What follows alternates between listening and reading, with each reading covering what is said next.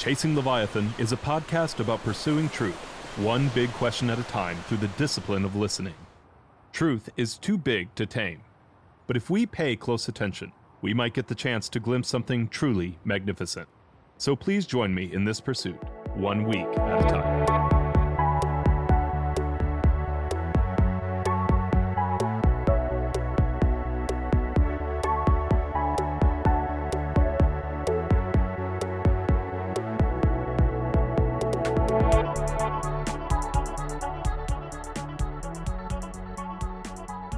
Hello and welcome to Chasing Leviathan. I'm your host, PJ Weary, and I'm here today with Dr. Matt Traxler, professor of psychology at UC Davis. And we're talking about his book, Introduction to Psycholinguistics, Understanding Language Science.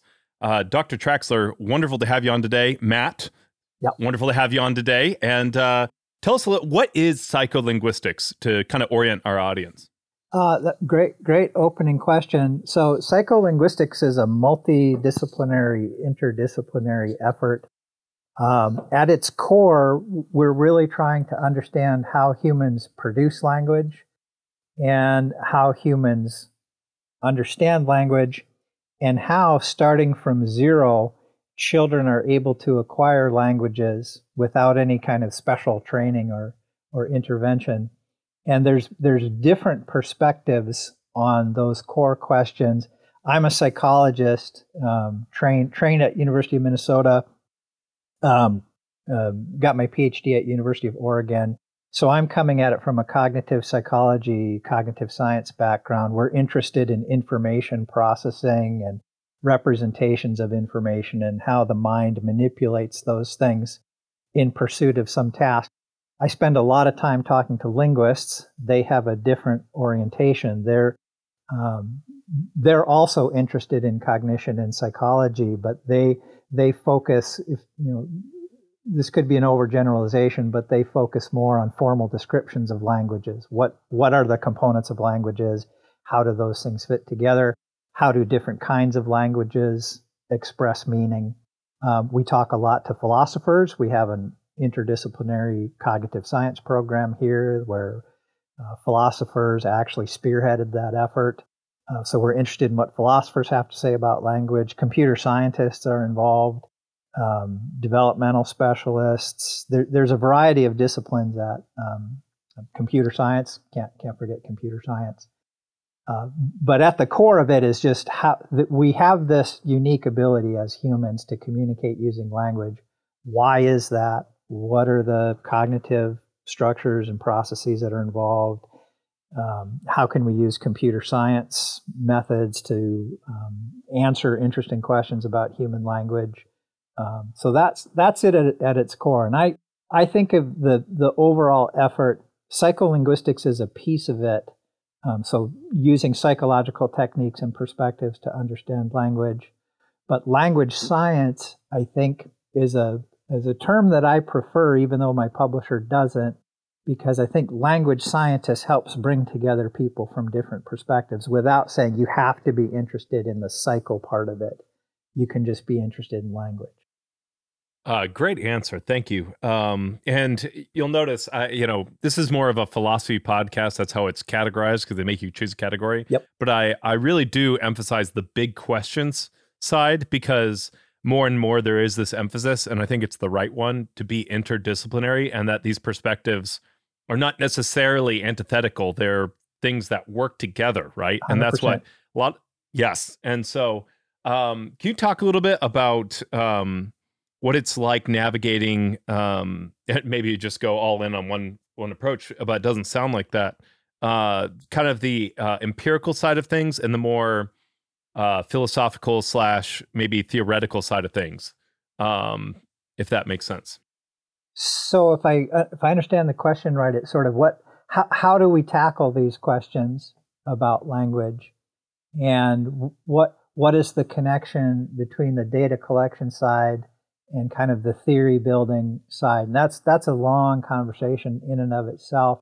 But one of the things that I've observed in my 30 or so years doing the work is the methods have shifted quite a bit.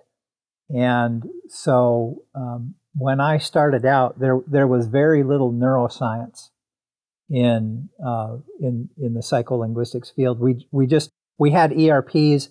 They were pretty well developed, but not as developed as they are currently. That's brainwave measurements, electrophysiology. Thank you. Yep. But neural imaging really was in its bare infancy. It was very difficult to get access to equipment. There weren't very many sites. Back then, we were using positron emission tomography, using radioactive tracers. And again, the availability of that research method was very, very limited. And then we started to get the magnetic resonance imaging revolution underway. So now, in the last 10, 15 years or so, there's been an acceleration of using neuroimaging methods to study language. One of my very good friends, Evelina Fedorenko from Massachusetts Institute of Technology, has done some great work mapping out, she calls it the brain network. Not everyone agrees with her about exactly which parts of brain participate in language, but she's using very sophisticated neuroimaging methods that I could not have used in the 1990s when I was in graduate school. So that, in terms of methodology, there's been lots of exciting developments in terms of techniques we can use. We can image the living brain. We can assess the electrical activity of living brains much better than we could before. So that's a very, very active area of research. In terms of how that ties to theory, again, it's a very diverse field. And there are people who focus on large questions and people who focus more narrowly on specific aspects of language function. But I've always kind of been a follower of Karl Popper in cognitive psychology and psycholinguistics. We can't directly observe many of the mental events that we think are interesting or important in how we produce language and how we understand language. So we're trying to look at stuff that's invisible effectively. So we have to be very careful in our theorizing to do Popperian science, right? So Karl Popper said, among other things, your theories have to be able to make specific predictions about future observations. And that, I think, is the secret sauce that unlocks a lot of cognition. So if all of the important stuff is invisible, you can sometimes persuade yourself that things are happening even though they're not. And if your theorizing is loose and you're not making real specific predictions, and if you're not rigorous in statistics is a big area of conversation now. The way we analyze our data statistically has huge implications on the conclusions we draw. Anyway, long story short, the connections between the theory and the observations are super, super important. And there's a real push in the field to be more rigorous in terms of how we draw those connections, and that has impacts on how we construct our samples. It impacts how we do our statistical analyses, and I think it helps improve the quality of our conclusions because there is a strong push in the field for more rigor, and that shows up on different dimensions. And I might be speaking out of turn here, so feel free. One, thank you for taking my question and making it better. Appreciate that, Matt. But I might be speaking out of turn here, but from the little reading that I've done in psychology, one of the reasons that Freud has become unpopular is because his theories are not falsifiable, right? Yep. It's like when he predicts stuff, what happens is he just reinterprets the event as either one way or the other, and no matter what, his interpretations cover everything. Right. And so, but it's no use as a predictive model, right? And so that's that'd be a good example of what you're not looking for. Exactly. So the classic example, or one of the classic examples, is the concept of denial. So there's a very famous case from Brewer called the Rat Man. The Rat Man had terrible anxiety, verging on panic attacks. He had this repeated nightmare, a night terror. He would wake up in a cold sweat because he thought rats were tunneling into his body, kind of like that scene at the end of 1984 by George Orwell. So they did Freudian psychodynamic analysis on this fella for an extended period of time. They discovered to their satisfaction what his hidden conflicts were. And then they did the big psychodynamic reveal. Hey, buddy, here's the source, the ultimate source. The hidden conflict in your unconscious is whatever it was. Hey, you should feel much better now. The guy continued to have all these nightmares. His problems were in no way solved by the psychodynamic efforts. And instead of going back to the theory and saying, well, we did the recipe, we followed what we were supposed to do according to the theory, it didn't work. A real rigorous scientist would then say, okay, what's wrong with my theory? And go back and revise. Freud doesn't make that move. Freud says it's the patient's fault. The patient is in denial. So if the patient gets better, that's good for the theory. If the patient doesn't get better, that's good for the theory because he's in denial. It's a game of heads I win, tails you lose. And that's what we're trying to avoid. We face similar challenges as cognitive psychologists because, again, not dissimilar to Freud. We are giving explanatory power to things we can't see. So we have to be very careful in our what Mike Tannenhouse used to call our linking hypotheses. Something invisible is happening. What are the concrete, predictable, objective events you're going to observe as the basis of that hidden activity? And you can't just, if your observations don't turn out as predicted, you shouldn't be coming up with these excuses. You have to be going back to the theory saying, well, I guess I was wrong about those hidden invisible events. Let me come up with a better framework, better theory, generate some new hypotheses from that theory that are specific and testable, and then go make the observations. That's what we're trying to do as cognitive scientists and as psycholinguists, because again, we're talking about memory systems, attention systems, information processing flow, representations of language components that we can't see. So we got to be careful. And sometimes we have to be humble. Like, okay, I have this theory of how sentences are processed and understood. I did some experiments. They didn't work out the way I planned. I have to be humble and go back to the theory and say, oops, let me see if I can come up with a better concept. And something I've noticed with social sciences versus something like physics, and this has been a reoccurring problem, is that, and some of this has come up in physics, that the observer changes the event, right? But especially in social and human sciences, Yep. You have to be very careful about the observer changing the event. 100%. Right?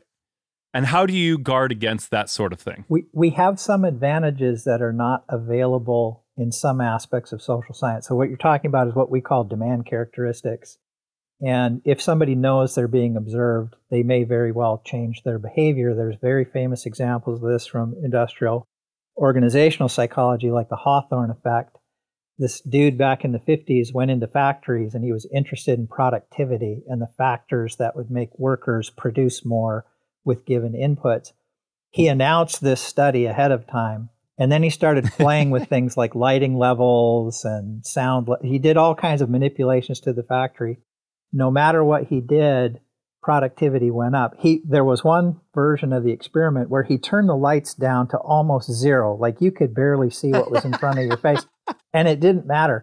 People in the factory produced more stuff anyway because they knew they were being watched. So that's called the Hawthorne effect, and it's something we worry about as cognitive psychologists and social science in general. We have some advantages in the language science field because, and again, it's not that we have to pay zero attention to demand characteristics. We still worry about it. But the mental events that we're looking at happen over really short time scales, 150 milliseconds, 1/10 of 1 second. So we don't have to worry as much about whether people are consciously trying to change their response. Like there's brainwave patterns that are going to happen whether you want them to happen or not. So those kinds of mental events, we really don't have to worry about the demand characteristics too much. We do in many psycholinguistic experiments have to worry about special strategies. Because, for example, in reading research, there are different modes of reading that we can decide to engage in. We can decide to really, really pay close attention and really read very, very carefully, and that will produce a given pattern of eye movements during reading. It will produce certain comprehension outcomes. Or we can decide to just skim through things and just kind of pick up a few words here and there and get the gist. Those two modes of reading have very different consequences for what we observe when we ask people to read stuff. And a lot of the work in my lab and other people's labs really involves people reading things. We measure their eye movements, and we look at patterns of eye movements to try to figure out what's happening in terms of cognitive processes. And yes, if we instruct our subjects in certain ways, or our participants in certain ways, that could impact their response. And that may influence the conclusions we can draw or the inferences we draw from what we observe. So yeah, we're lucky in a sense that things happen so fast and so automatically in a lot of language processes that we don't have to worry as much about participant strategies or demand characteristics. But sometimes we do, and sometimes we're not aware of what strategic characteristics or strategic processing considerations how those might influence people's responses. Yeah. And so kind of, we've gone pretty far down the path, and I want to make sure. What is a good definition for you, working definition? I'm not expecting something that answers every problem, because I know this is the kind of thing that, especially from a philosophical standpoint, people argue about all the time. What's a good working definition for language? Ooh. It's no funny. pressure. It's funny. Yeah. we were having a meeting the other day, just a couple months ago. We have a language group that meets here, and we review studies that people have run, and we talk about different aspects of language. And one of our faculty members was talking in detail about different subcomponents of language and how they might influence one another in a given processing environment. And I was sitting there and I was thinking, we don't really know what language is. We have formal descriptions of components of language, like there's a phonetic features in speech, and those go into making phonemes, and phonemes go into making syllables and morphemes and words, and we can combine those things into bigger units like phrases and clauses and sentences, and then people can have dialogues and discourse, and all. So at kind of one level, there's general consensus about what components of language are in terms of the linguistic pieces, and there's a hierarchy. There's more fundamental basic pieces. And then you put those little language atoms together and you get language molecules, and you put the molecules together and you get compounds, and you build your way up on the complexity tree. At a deep philosophical level, I'm not 100% sure that we're describing the right components, or whether the way we view those components is kind of a byproduct of our specific way of observing and thinking about things. That's a very deep philosophical question. There's another really interesting area of research it's more or less comparative communication research. And one of the fundamental questions that those folks are asking is, what is language, and how does the human language system and its abilities, how does that differ from other animal communication systems? There's various ideas about this. So Steve Pinker, beautiful writer, very prominent theoretician in language. Pinker and folks like Ray Jackendoff from Tufts University, they will argue that there are a few core components of language, and they include things like grammars, and there's a special property of human language grammars that differs from other communication systems, and that's this notion of recursion. So Pinker and Jackendoff argue that being able to place a representation inside another representation of the same type the mental operation of recursion, that is the core component of language that differentiates it from other communication systems that are shared with our near relatives, other primates. And then there's other folks who say, well, no, it's more than just recursion, and it's definitely not grammar per se. So if you go to animal communication systems like Diana monkeys or rhesus macaques, animals that have been taught to use gesture to communicate, there's a grammar that those animals follow. It's not as systematic or uniform as human language grammars are, but it's a grammar. There are certain components that appear in certain orders according to grammatical rules. And again, there's not 100% systematic. If you go back to Nim Chimpsky, who was one of the first primates that was taught how to use gesture to communicate, Nim will produce gestures in some sequences more often than he will produce gestures in a different sequence. So that suggests that there's an underlying rule that is governing those behaviors. Right? That's why some sequences are more frequent than others. But that is nothing like the systematicity that you would see even in a 3-year-old child. So there's grammars, we think, that govern primate gestural communication. I'm not even reasonably confident. I'm 100% certain. I'm not even going to be diplomatic to my friends who do primate communication research. It's not the same thing. And the human language system is more complex, and it's far more systematic, and it develops without concrete rewards. And there's a little bit of research from Sue Savage-Rumbaugh's lab on bonobos showing that bonobos can pick up gestural communication systems by observation, similar to the way human children pick up human languages, again, by observation, without explicit instruction, without reward or punishment. But the degree of systematicity that those very wonderful and complex primates, the systematicity that they exhibit is just not on the same order as what humans do. So I'm convinced, as a cognitive scientist, they're both communication systems.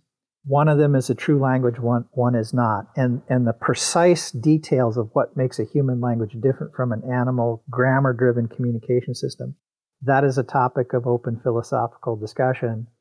And the discussion focuses around what do the grammars look like. One of the ideas is the animal communication system grammars don't have recursion. They have sequencing, but they don't have the ability to put units of a given type within other units of the same type. Can you give a concrete example of recursion? So tail recursion is real easy. So if I say Tom likes beans, that's a complete sentence in and of itself. I can crack that thing open and drop another idea, a sentence-sized idea inside it. So Tom likes beans, that's a sentence. I can crack it open and I can say, PJ thinks Tom likes beans. So Tom likes beans is now tail recursioned into the bigger unit. And I can do this to infinite depth. So I can say, Matt knows that PJ thinks, that Dave believes, that Sue remembered, that Tom reviewed, blah, blah, blah, blah, to infinite depth, so infinite recursion. There are center embedded structures, and in humans, we think because of working memory limitations, you can only really embed to 2 levels before things get really hairy. My good friend Ted Gibson at MIT has studied this for years and years. But a center embedded structure could be something like the rat that the cat chased hid under the porch. That's a double embedding. So you have a center embedded structure within the bigger structure. When you try to go to 3 levels, it gets really difficult to process and understand really quickly. So the rat, the cat, the horse bit, chased, died is a perfectly grammatical sentence. It's almost unparsable for real human beings, even if you're super, super fluent in English. So recursion is a thing we have, and in linguistic theory, we can embed to infinite depth. There is no limit. There's no upper limit to the amount of embeddings or recursion we can have. In practical terms, center embeddings are really, really difficult after you get beyond about 2 layers. Tail recursion is a little bit easier, but why would you ever need a tail recursion with 20 embeddings? Yeah, the interesting, it's similar to the idea that most people understand the concept of infinity, but we can't actually think infinite things, right? If you actually think about it's like looking in the mirror and that's facing another mirror, and you see what looks like infinite U's. But when you're thinking about I think that I'm thinking, you really can only hold about 5 to 8 of those before your brain is just that's enough for your time to go to bed. 100%. So we have hypothetically this infinite recursion ability, which we don't exercise. And one of the live cognitive science questions or psycholinguistic questions is, why is that? And so a lot of people are interested in working memory limitations. So there's people who study working memory who aren't really terribly interested in language. There's people who study language who aren't terribly interested in working memory. And then there's people who like to bring those two aspects of cognition together, and it's useful in explaining things like, okay, you have these triple embeddings. They do occur naturally. It's not an extinct species, but they're rare. And when we run into them, they tend to be difficult to deal with. Why is that? Well, there's a whole line of working memory research that specifies here's the system in which language is processed. That's a whole set of cognitive theory. And that can be useful, and we can test that in various ways. There's lots of people who've done working memory studies where they measure different people will perform differently on working memory tests. So you test their working memory, you put them in a language processing environment, and then sometimes we observe differences in language processing and comprehension outcomes based on people's working memory capacities.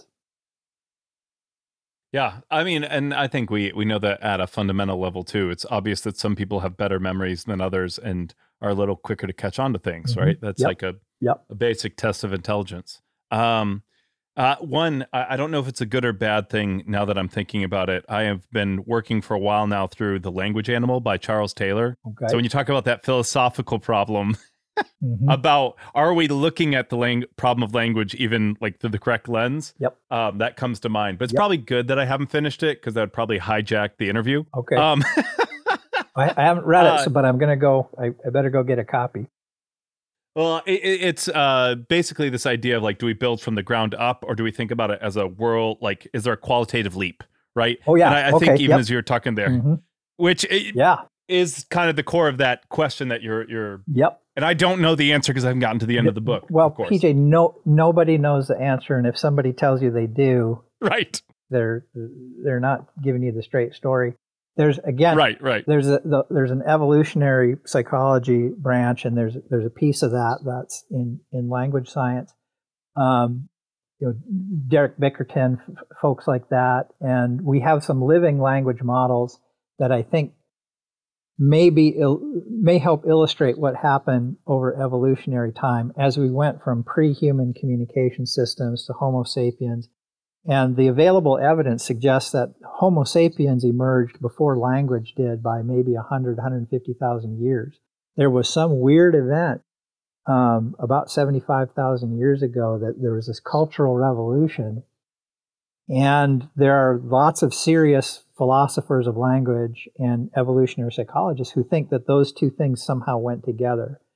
That and who knows, was it the ability to control fire? Was that the key ingredient? Was there some random mutation in some population somewhere, probably in Africa, that created this quantum leap in computing power? So all of a sudden we go from rudimentary pigeon-like communication systems to full-blown, fully modern human language ability. Nobody knows for sure how that rolled out, there are some very interesting clues in the record of bones, suggesting that there were some changes in Homo sapiens versus pre-runner species in terms of the nerve tracts that innervate our articulatory systems. Anyway, it's a fascinating area of study. I review it a little bit because I talk about it from time to time. It's certainly not my core area of expertise. But there's some super interesting hypotheses. And it is very interesting to think about whether a modern language could emerge just by sort of baby steps from some previous communication system, or was there this quantum leap? And the folks who kind of correlate the language change with the cultural change based on the digs, the archaeological record, there's a case you can make for a quantum leap, right? Because was it just coincidental, or did something really important cognitively happen about 50 to 75,000 years ago? Yeah, and that kind of everything we've been talking about was really interesting to me, because we're talking about the simplicity of the grammar with, on the other side of this, either a quantum leap or this, gigantic progression that's happened. And that kind of leads, I did not expect in your book so much work on kind of language disorders. Yep. And one of the things that stuck out to me, even as you've been talking here, is I want to. Yep. Developmental language disorder. Yes. Am I saying it correctly? Developmental language disorder. This idea of children not catching on to the grammar. Yes. Can you talk a little bit about that? Because it seems like there'd be a link there. I have 5 kids, so, maybe I shouldn't call them monkeys, but, sometimes, it feels like a way. But can you speak to that a little bit? So developmental language disorder it's an area of inquiry. Back in the day when I was an undergraduate, it would have been called selective language impairment, or SLI. And the idea was we have individuals whose cognitive systems are perfectly intact. So their general intellectual functioning, their social function, everything is okay, except for this one area of function, language. So specific language impairment. And there's years of research that went into trying to figure out why some children do not master the adult grammar the way 95% of children do, just without any special intervention of any kind.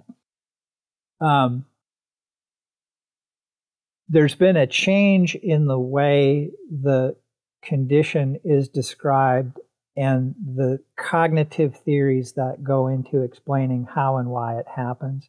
So if you've read about language, you probably read a little bit about universal grammar and the notion that Chomsky was maybe in my notes. Yeah. Yeah. So Chomsky's that dude. He's dialed in on a lot of things. Huge figure in the cognitive revolution. All respect to Professor Chomsky. Anyway, there's been a lot of theory that's come out of the Chomskyan tradition that's based on universal grammar. And if we have a universal grammar that's based on a genetically inherited language learning device, why is it in that framework that some children are not acquiring language in the same way that other children are, given the same kind of exposure? And one of the obvious potential suspects is, well, maybe there's a genetic difference. So there are children out there, they have make systematic errors in the way they produce certain kinds of sentences involving certain grammatical components. Past tense forms of verbs are suspect. Possessives versus plural s is a suspect. There are certain little aspects of grammar that these children don't appear to master. And following from the Chomskyan tradition, there's this notion of an extended optional infinitive period. And infinitives are a component of a grammar. Infinitive forms of verbs are a specific kind of specific flavor of verb. And it's those infinitive components that children with developmental language disorder seem to struggle with. So why is that? Well, if you are a believer in universal grammar and a language learning device, you might think that, well, this 7% or so of children who are showing that pattern, maybe there's some genetic component that differs between those children and children who are typically developing. And then about, 20, 25 years ago or so, this fella Gopnik over in the UK published papers about this KE family. And the KE family had a pretty clear pattern of transmission. So there was grandparents, parents, and children. Some members of that family had the characteristic signs of specific language impairment, or DLD, developmental language disorder. Other members of that family did not have that pattern. They were typically developing with regards to language. Then somebody went in, did some DNA testing, and found that, hey, there's this FOXP2 gene, and there's this allele that is different in the affected members of that KE family compared to the typically developing members. Everybody lost their minds, and you got papers in the New York Times. We got the language gene. Here it is. Boom, we're done. And then, as this is the beauty of science, something splashy happens, and people go, well, is that really how things work? Let's think up some alternatives and maybe test those out. So people came along following up on the study, and now, as I understand, the consensus view is there are families that have similar patterns of transmission of DLD to the original KE family, but the way the FOXP2 alleles play out in those families is different. So the KE family might actually be an outlier with regards to the relationship between presence versus absence of different FOXP2 alleles and the presence versus absence of DLD. And also, guess what, folks? There is no language gene. We got zillions of these things. The brain is a very complex instrument. It's the function and the integrity and the quality of the brain does not, especially with regards to language, does not boil down to a specific allele on one specific gene. It just, life is not that simple, even though sometimes we wish it was.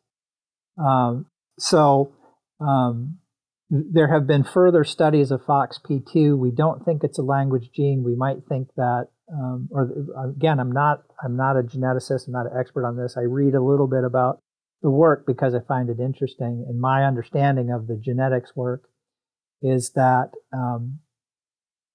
FOXP2, if it does have some specific effects, it's probably having specific effects on motor control and motor sequencing. And obviously motor control and motor sequencing is a super important set of functions relating to speech production. So that if FOXP2 really is specific, it might be specific in that area of function, not specific to, can you learn the past tense forms of particular verbs, or are you stuck using infinitives? Just to draw it out for our audience, from what I've understood as people have come out, it's this gene that does things. I think they mentioned there was like a God gene a couple decades ago. Something it's like, this is the genes responsible for us thinking there's a God. They looked at the genetics. It's not that there's one gene responsible for like specific things. It's how the genes generally interact together. Right? That's generally how these systems arise. Right. And we also apparently have to worry about epigenetics, which is how our experience and our own activity can flip on versus off different genes. When I used to work out more, there were genes that were getting activated by that activity. I didn't get a new set of genes. I just epigenetically flipped some things on that hadn't previously been flipped on. So again, there's people who are very interested in how genetics contributes to neural systems, both the morphology, the physical structure, and the way those systems are connected, connectivity. And I think the ultimate answer to the ultimate question of language, how and why do we have the language abilities that we have, the answer absolutely will have to reference, Human brains are different than other kinds of animal brains. That's a function of genetics. So that's a piece of the answer. We have brains that do language in ways that other animal brains don't. Okay, what are the genetic contributions to those differences? But the idea that even if you believe that language is innate, and a lot of people do, or language ability is innate, even if you believe there's a genetically programmed language acquisition device, you still don't have to believe in a language gene. You can believe in complex interactions between different genes, and you can believe in different interactions between experience and the activation versus deactivation of genes. And the current state of play is I don't think we have a very good grasp of that as a field. And that's an area where maybe some smart young people will come along and they'll figure things out better than we've been able to this point. But they'll always be building on who came before, right? That's the easy thing to be like, oh, I can't believe they saw that and the people before didn't. And it's like, oh, it's a journey altogether. Yeah, again, right? So like one of my favorite philosophers of science and psychology is this fellow called Keith Stanovich, who was a reading researcher down at University of Texas back in the day. And he wrote a book that's been updated many times since I read it called How to Think Straight About Psychology. And he brings in aspects of Popperian philosophy of science. He also spends a lot of time talking about how does science progress? We have this idea as kind of casual observers that science proceeds because of these huge revolutions, that there's this one sole operator in a lab somewhere and the light bulb comes on and that person does the crucial experiment and they go, Eureka, I have found it. Science doesn't work like that. So science, 99.9% of the time, proceeds because of incremental change. And it doesn't come out of a vacuum. Occasionally you get, and Popper talks about this, Stanovich talks about this, you do get paradigm shifts as new developments take place, oftentimes in technology, but sometimes just in terms of theoretical perspective. There's been a series of those in psychology. We started with philosophy. Wundt established his lab and said, let's not just be armchair people, let's go look at stuff. That's the conversion of the discipline as a whole from a philosophy to something that's more like a science. And then we did armchair introspection as our mode of observation for decades in psychology. And people finally said that just because some old dude sitting in his armchair in Leipzig has this thought about his own mental experience, that's not that interesting. That's not decisive. So the behaviorists came along and they said, this needs to stop. We can't have these invisible ghosts in our heads and think that those are going to explain stuff. So instead, let's just focus on the concrete. Let's just look at contexts, responses, and consequences. And again, for about 30, 40 years, that's all anybody did, especially in America. Rat labs got built all over the place. Pigeon labs got built everywhere. And then people like our good friend Noam Chomsky came along with guys like Coslin in the 1950s, and Al Bandura in the 60s. Various people looked at what the behaviorists were saying in detail, and they said, this works for, why does an animal learn to do a new trick? Or how can we create environments that will make children act better in schools? But it doesn't explain how language works. That was Chomsky's contribution.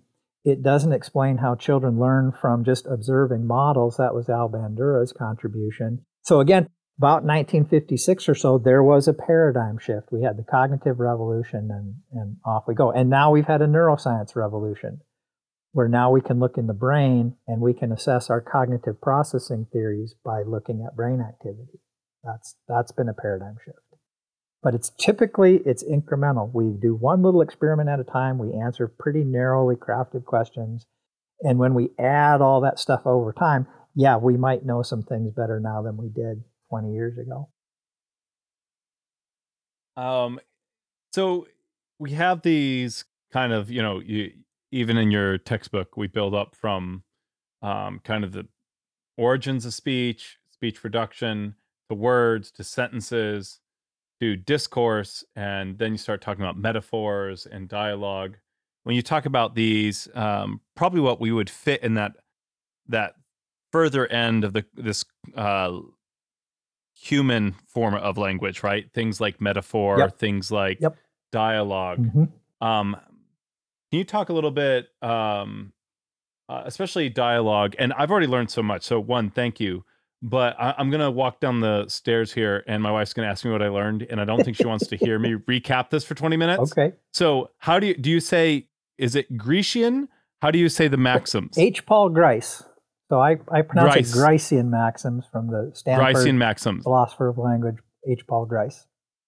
See, that's perfect, because then my wife's like, what'd you learn? I'm like, I learned how to say Gricean. That's a, a very nice, concise. But what are Gricean maxims, and how does that help us understand dialogue? So Grice was this philosopher of language, and he was interested in explaining why people behave the way they behave when they're interacting with one another in conversation.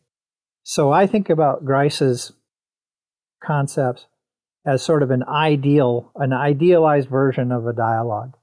And so he starts out with the notion that we cooperate with one another to exchange information. So why do you talk to anybody? Grice says it's because you have some information that you want me to share.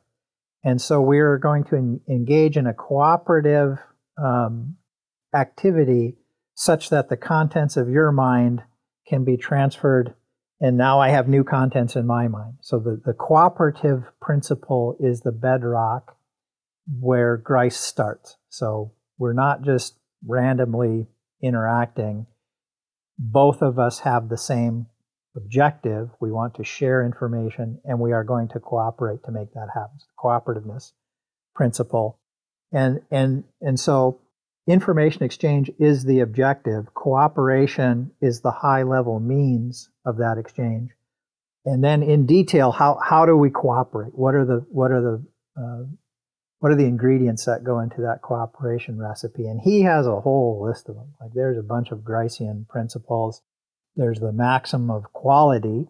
So when we are cooperating in an information exchange, I should be telling you the truth, not lying to you about stuff, not making things up.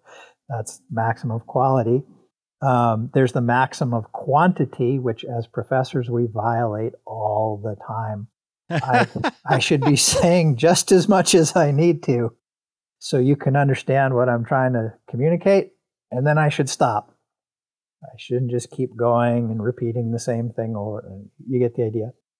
Yes. There's the maxim of relation. If we are talking about a given subject like language, I should stay on topic. I should continue to make my contributions relevant to that topic, or I should say, hey PJ, this language stuff, let's change gears and maybe talk about the drought, right? So manner of relation. There's a bunch of other Gricean maxims, and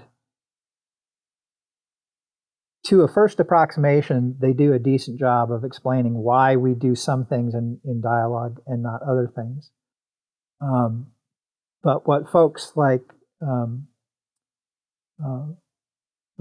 Herb Clark and his students, again, Stanford University faculty member, when we look at how people actually operate in dialogue, we are frequent violators of Gricean maxims, and there's oftentimes good reasons for that. So Grice, again, more in kind of the philosophy, how should this stuff work? What are the necessary components to a conversational exchange of information? And it's accurate in that sense. We do cooperate when we communicate. We absolutely do, to a greater or lesser extent, keep our expressions true. We do, to a greater or lesser extent, provide just enough signal so that the intended message can be received. But we do a lot more than that in dialogue. So Herb Clark did some wonderful studies on back channel communication, which Grice just doesn't worry about. So when we're face to face or when we're across the Zoom box, I'm talking, I'm simultaneously monitoring you for signals that you've understood. As a listener, you are sort of doing the metacognition, monitoring how well you think you're following along, and you will be providing me with feedback that either says, hey, stop, I got it, or wait a minute, that wasn't clear, can you please elaborate? Or, okay, I got it, now let me make my contribution. So Grice was an interesting cat. We still teach him. He's still relevant, but he needs to be understood in the greater context. And the contribution is, yeah, this is a great description of formal properties of dialogue. But when we actually go and look at how people interact in conversational tasks, we violate Gricean maxims all the time. And somehow the system as a whole does what it needs to do. I will say, as you were talking, the limits on recursion that we talked about earlier were starting to kick in as you were talking about. I was sitting here, I was like, okay, my brain's starting to work in overdrive because we're talking about me giving you signals that I'm understanding what you're talking about what we're talking about. And those signals really do have an impact. So Grice was really only concerned about the verbal channel. And the verbal channel obviously is super, super critical to dialogue and conversation. But we're social creatures. We pick up on all kinds of signals that are not verbal, nonverbal communication, facial expression, gestures, noises that are not described classically as a component of language, unless you're interested in back channel communication or things like disfluencies. So yeah, there's lots going on. Grice is a cool dude, but he didn't have the whole picture. Yeah. That's okay. Yeah. I mean, it's those little, advances that we make together. Yep. Even as you were talking about it, one of the concepts you talked about earlier, that one of the not fully distinguishing, you mentioned something about bonobos doing the same thing, but that human beings' language exceeds mere rewards and punishments. And one of the things that, as you're talking about the Gricean maxims, is they seem to be focused on those rewards and punishments. And there's a lot, as you're talking about, the quantitative statements, and it's like, why do we keep talking when we're not accomplishing anything? And there is like, it's like there's no reward or punishment here. There's something else going on. I just so much want to get my point across, and I'm so insensitive to the fact that you're bored or you want to talk about something else. I just want to talk about what I want to talk about. So that's egocentrism is a factor that people study in both language production, in how we talk to one another, and it also matters in terms of how we understand language in detailed ways that are very interesting. And if you like that stuff, you got to read work by Mike Tannenhouse and his students and other folks. Well, Juan, let me say thank you for coming on the show. I want to be respectful of your time. And we didn't even begin to scratch the surface on your book. I mean, this is an introduction to a wide and varied field, but it's been absolutely fascinating. If you could leave our audience with one thing to think about for language, for even how they use language, what would that be? It's this beautiful and complex system. And despite, if you talk to computational people, if you talk to people who do neurobiology, we look at the brain, we look at the computations that have to take place. It's super, super complex. It's a massive, difficult information processing problem, both in terms of producing speech and language and understanding speech and language. Nonetheless, subjectively, it is super, super easy. So if your audience is going to walk away with one idea, it might be this one. You are really, really skilled at language. And you are super, super skilled at language, even though you didn't have to have formal instruction on how to do it. And that's a testament to the power and complexity and beauty of the cognitive systems that underlie language. So again, not like we have a real, knock down, drag out, perfect working description of that system, but we absolutely do understand it does this amazing complex task for us, and it feels almost effortless most of the time. What a beautiful note to end on. Matt, thank you so much for coming on today. It's a pleasure, PJ. It's good to meet you, and thank you for inviting me on the podcast. This has been a lot of fun.